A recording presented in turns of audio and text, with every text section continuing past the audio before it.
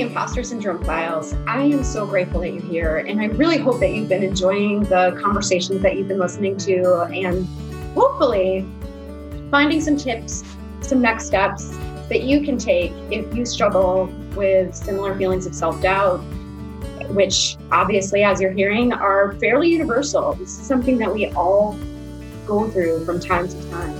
When I started this podcast, my goal was really to try to normalize the experience, to let everybody know that you are not alone, that there's a name for what you're feeling, and that there are steps that we can be taking to manage it more effectively. What I have found over the course of these conversations has been fascinating. I have had an absolutely powerful and different conversation with every single person who I have interviewed. I worried at one point that there may not be enough to talk about. How much is there to say about imposter syndrome? Are the stories going to start to get repetitive? That has absolutely not been the case. Everyone brings a fascinating new perspective to this conversation. I have learned something from every discussion that we've had. I hope you have too. I want to make a note that many of these recordings are being done during the social distancing that's happening with coronavirus. I am doing my best to protect the sound quality, but we are all in homes that have pets, kids, all kinds of background noise going on. For me, it's much more important to share with you a very natural conversation between two people than it is to share a perfectly polished recording. So I hope that you will bear with us if there are moments where the sound is not perfect.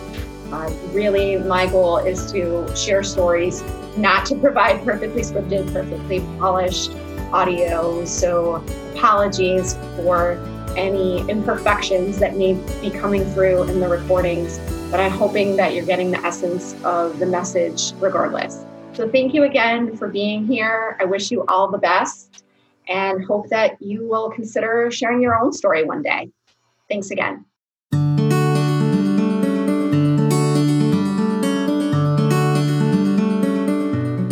Welcome, Courtney. I'm so excited to have you. It's really exciting, especially because you and I had an opportunity to meet about 6 weeks or so now, and I knew as soon as we met that you would be a perfect person to have this conversation with. So I'm really glad you're here, and I'd love to start by just having you introduce yourself. Yeah, well, thank you. I'm so excited to be here as well. I'm so glad that our paths cross. So, yes, I am I'm a naturopathic doctor, naturopathic medical doctor by training, but I'm practicing now really as a holistic anxiety and relationship coach, helping people to really step into their truest self and start to make decisions from a truth-based place, really, rather than letting fear hold them back and letting fear be in the driver's seat for them. So that's more of what I do now, even though I have, a medical background. And I have no doubt that you're going to have a lot to say about this topic. What does imposter syndrome mean to you? And how has it shown up in your life, in your career? How has it affected you, if at all? Yeah, so it's shown up in so many ways. I feel like, where hasn't it shown up? But I guess what it really means to me when I think of imposter syndrome, I sort of feel this disconnect between how I'm presenting myself outwardly and how I'm feeling internally about something.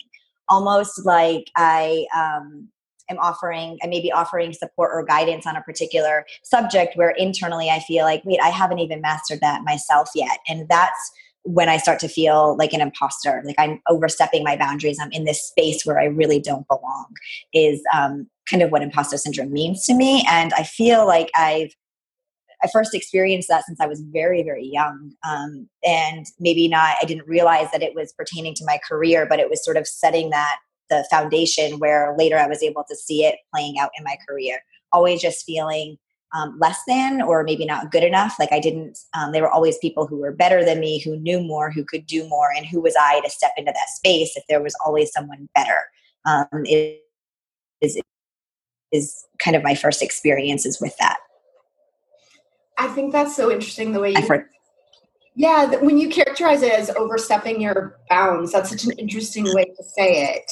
And I think that is it's definitely a challenge for those of us who are trying to provide support to other people who are struggling with things, because so many of the things that, at least I know I speak for myself and probably for you too, is so many of the things that we support others through, we've been through ourselves. We're still figuring out ourselves, right? So yes, a sense of who am I, right? How am I supposed to be the expert in this area? Yes. When it's happened to me too.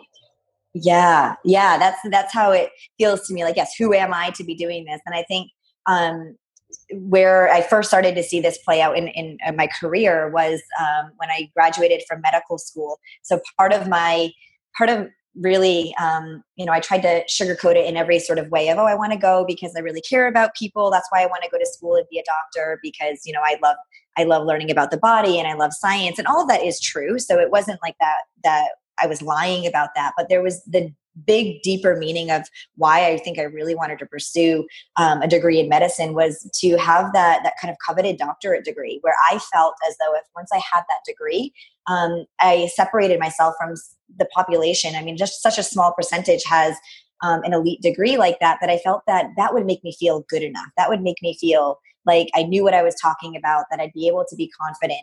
And I got the degree and I still felt insecure. And I actually probably was dealing with the most anxiety and depression ever once I graduated. So on paper, it looked like I, checked all of these boxes. I was, successful in so many ways. And I was feeling the worst about myself and almost feeling like I had the least to offer that I really ever had. Because now I felt like, oh no, now I have this degree, I have this knowledge. People are going to expect me to know what I'm talking about. People are going to expect me to have all of the answers. And I'm just out of school. I haven't been practicing. What am I supposed to do? And I started to notice, I'm just a beginner in this. I'm a novice. There's people who have been practicing for 10, 20, 30 years. Why would someone want to come see me? So it's almost like I crossed the finish line of what I thought would make me feel confident and secure and not like the imposter. And it just like I pressed reset and I was all the way back at the beginning now in a new game, starting from scratch, where there were so many people who knew more than me, and who was I to enter this space. And that really affected me moving into the workspace right out of school, because I was entering into the workforce feeling like I have nothing to offer. Who would want to be working with me? I'm never going to find a job.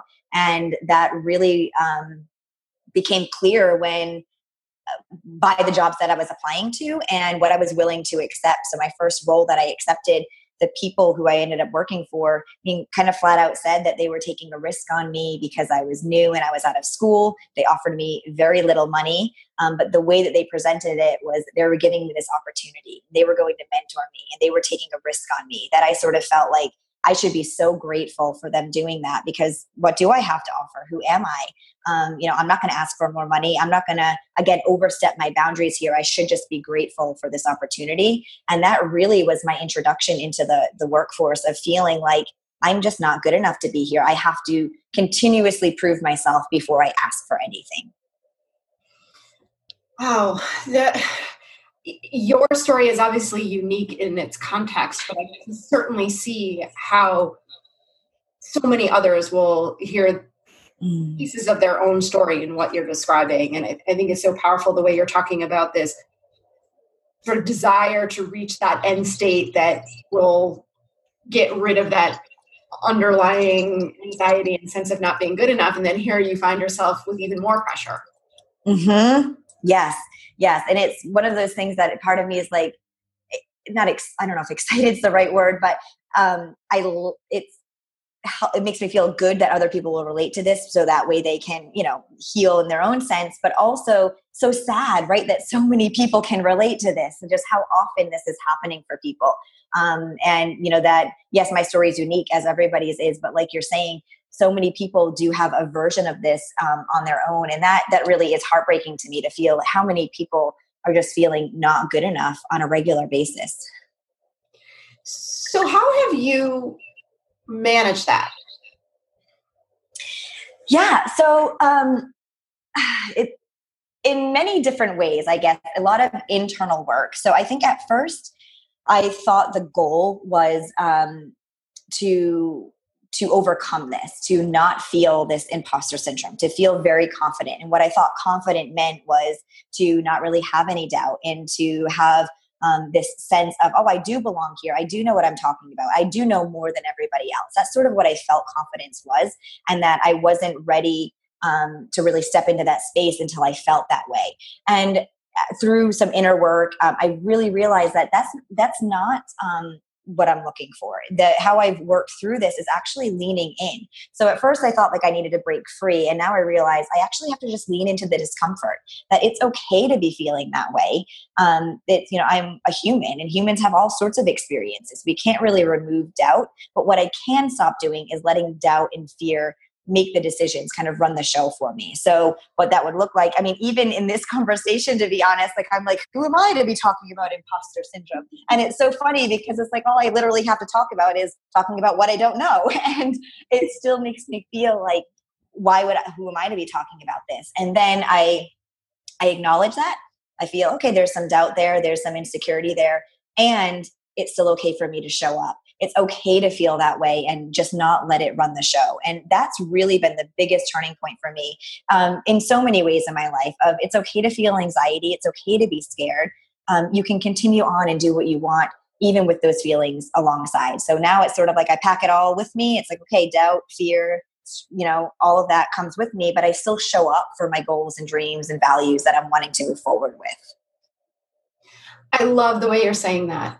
I think that having realistic expectations with ourselves about what we're going to feel, how we're going to move through these transitions and these uncertainties that inevitably lie ahead of us is so important, because if we set that bar so high that, I need to know everything, do everything, be perfect, we're setting ourselves up to fail. We will be disappointed. So just knowing that these complex feelings are going to be with us, it's just how do we manage them? How do we navigate through them and still continue to achieve the goals that we set for ourselves? Yes.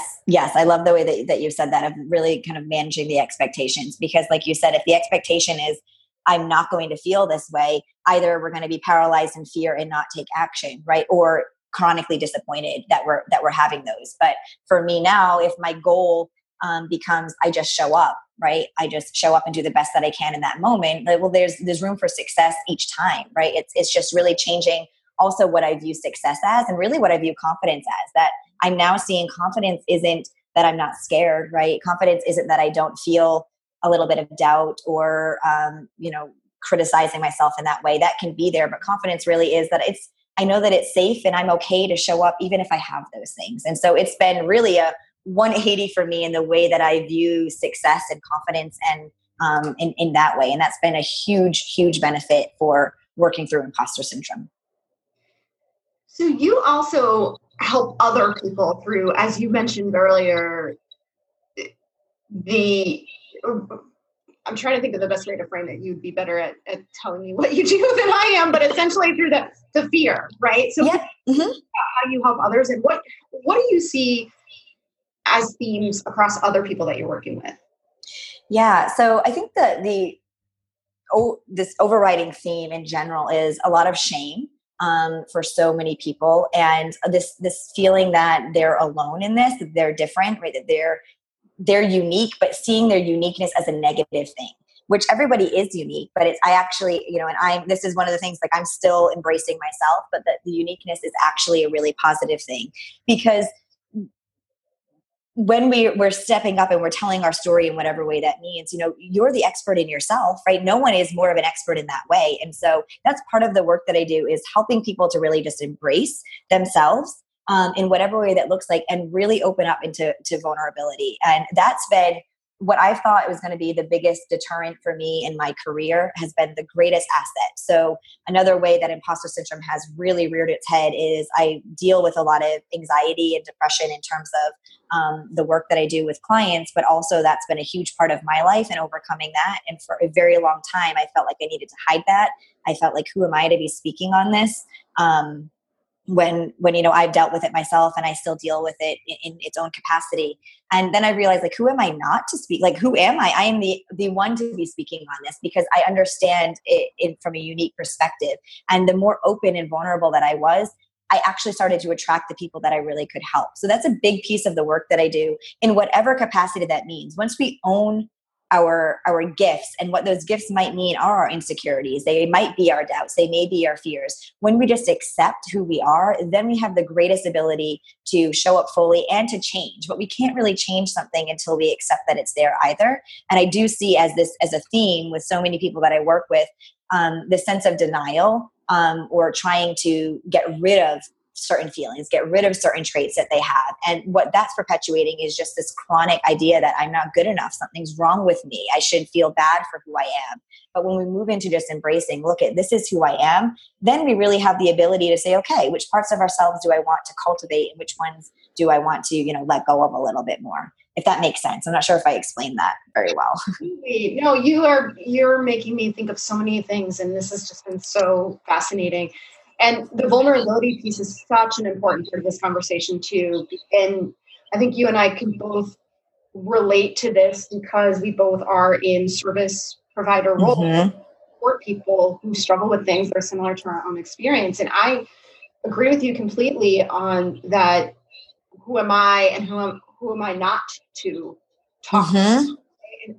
And I have found that in the process of really trying to be of service to other people, bring awareness, help people manage through a lot of these situations, I've gotten stronger in the process. And yes, it allows me to more effectively serve. And so it's kind of this iterative process where I grow along with the people that I serve, and then absolutely I even stronger to that population. So yes, I agree 100%. Definitely. And to your point, right, if we were to just pretend and say, oh, well, no, this doesn't bother me, or I'm not qualified to serve in this capacity, then we would deprive other people of the great work that we have to offer and not be as well positioned to support ourselves in the process. Absolutely. Yes. I think the greatest work that I do, which it's funny when I think about it, because it's like, wow, I probably didn't even need to go to school for all of these years or do all of these trainings to get to this. But it's really just holding space for people to be their true authentic selves. And I cannot tell you how many times I've heard people either say, people in their 40s, 50s, 60s say, I've never said this to anyone before, right? This is the first time I'm saying this out loud. Or like they open up to these almost dark secrets that they've been harboring for their whole life, and then realizing like, it really isn't that dark of a secret, that so many other people share that feeling or that emotion or that thought. And it's so freeing to people. I've just seen someone walk in the office and then by the time they leave, even if I've said nothing but hold space for them, I feel so much better. A weight was lifted. And it's like, really, I don't think there are as many avenues in the world where people can just show up as their full self and truly be accepted. And that has been so healing. What I've seen for people is that when they're allowed to say, oh, I am afraid of this. I do feel like a fraud here. I am nervous about this. And to realize that the world keeps turning, that other people feel the same way, that they're not weird or different or broken because of that, is so healing and allows them to go out and show up fully in their life and their relationships and their career. And so that's the most rewarding part, really, I think, about what I do. I could not agree with you more. I think that there's something so powerful just about being able to safely say things out loud and to take ownership of feelings that we have been actively trying to deny or suppress for so long. And you obviously provide a safe space for doing that. Do you have any thoughts on how others who maybe aren't working with a coach, who don't have a therapist, who are just trying to navigate their everyday lives, might be able to lean into those vulnerabilities a little bit more too? Yeah, definitely. That's a great question. And I think the first step on that is really, it's admitting it to themselves first, and in just that place of inner acceptance. And that's something that I struggled with for a long time, even before I was working with anyone. I'd worked with therapists for a very long time, but I was even filtering sort of what I would say to them out of shame, out of like fear that they would think differently of me. And so I started to write down just some of the thoughts that I was having about myself and some of the inner beliefs. And I was really able to see this pattern of like, my gosh, no wonder like I'm terrible to myself. Like the things that I'm saying and believing about myself, I would never even say to someone who I really dislike. So I was able to see really concretely these things that I was saying about myself. And so if someone is brand new to this, or like you said, isn't working with someone in a professional sense, even just taking time to journal on this a little bit or write things down, or just sit and think about what is a part of me that I notice that I have never said to anyone before, or that I've been trying to suppress. And with no expectations on this, it's really just getting it out there, because the more that we can't do anything with it unless we're aware of it. And so I think the first step is just bringing things into their awareness. And then even if they have friends or a partner or anything like that, to just test the waters of asking a question. So getting curious about things of, what's an emotion that you have that you're often afraid to show, right? Or something like that, just starting a conversation going.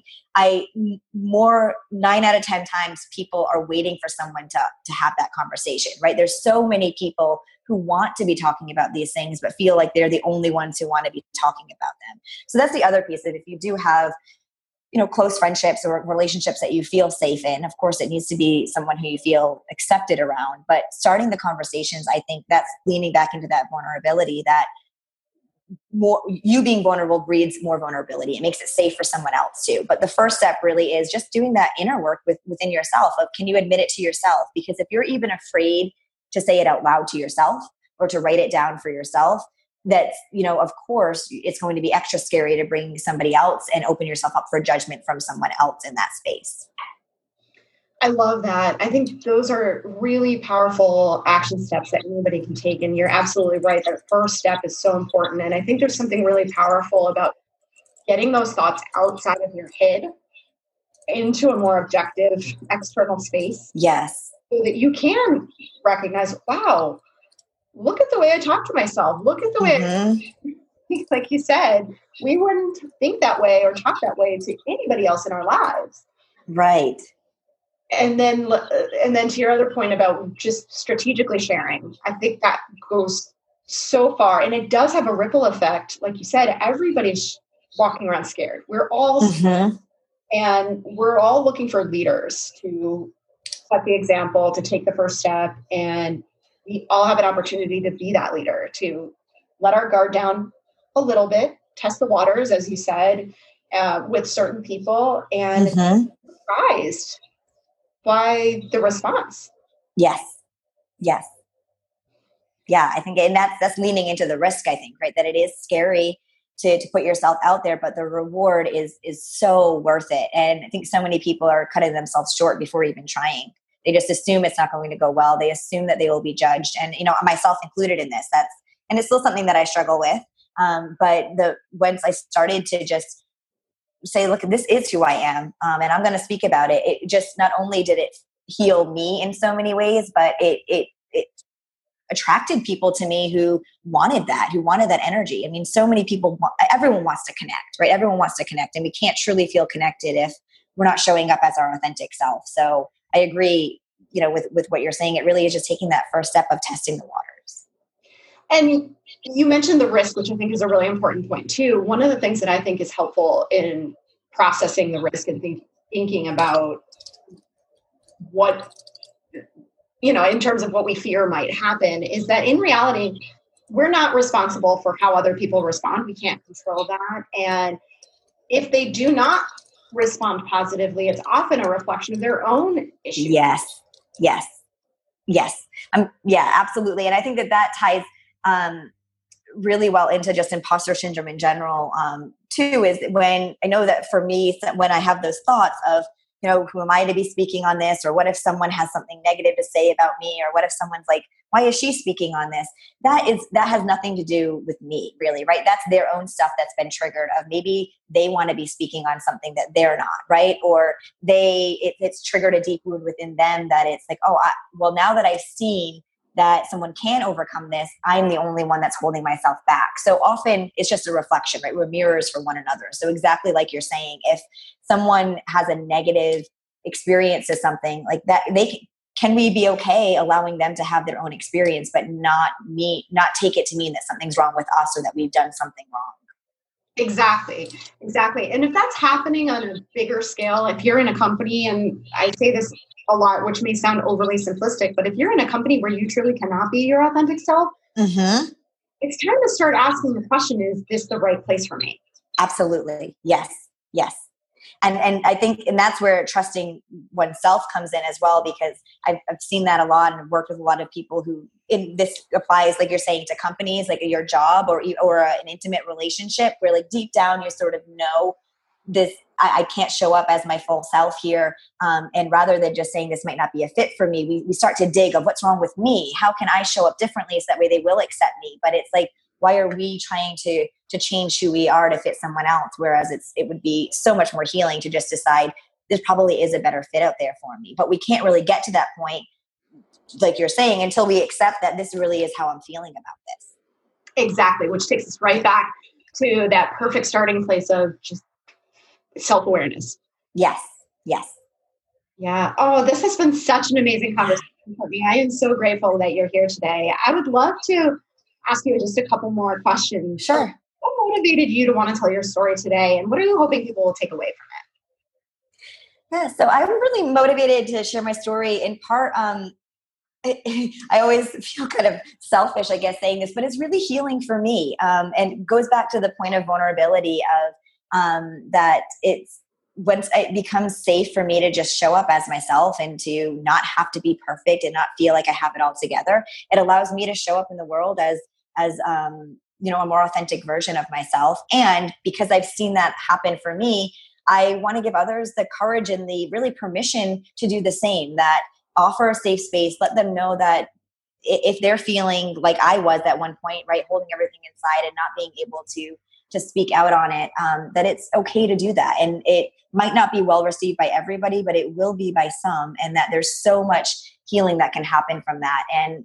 really to just encourage people to take that step so that way they can live their life to the fullest. I mean, that's all that we really have here. And I think so many people are still playing small in their personal or professional lives, out of this fear that they're not ready or they're not good enough or there's someone, who's better than them. And, there's where no one's really better or worse than anyone else, right? We're all equal, but it's a matter of, if you don't believe that, the world's going to, whatever you believe, you're going to find evidence to support that. So I'm hoping to just be a little bit of a voice for people to push them in the direction of believing in themselves is really what I hope people take away from it. And I guess I heard this, a quote that I won't be able to quote exactly, and I can't even remember where I heard it from, but it was this idea which really helped me with imposter syndrome of what if, as we step into this new version of ourselves, we often feel like that's the imposter, right? I'm not ready to do this. Who am I to be doing this? What if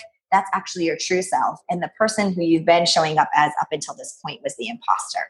And that's been really helpful for me to feel like, whoa, maybe I'm not like showing up as an imposter right now. Maybe I have been my whole life, and now I'm showing up as my true self. So that's also something that I hope maybe people can just look at it with a different perspective of, they're not, being an imposter when they show up differently. Maybe they're actually stepping into their true self. I love that. That is such a perfect place to wrap up. Thank you. Yeah. You're welcome. That's a great thought. I absolutely love it. And thank you again for being here. This has been such a pleasure. Yeah. Thank you so much for having me. Thank you so much for listening today. If you enjoyed it, please subscribe and share it with other women who can benefit from this conversation. Before we go, I want to share some additional resources with you. If you struggle with imposter syndrome and you want to manage it more effectively, I invite you to join my free Imposter Syndrome online challenge.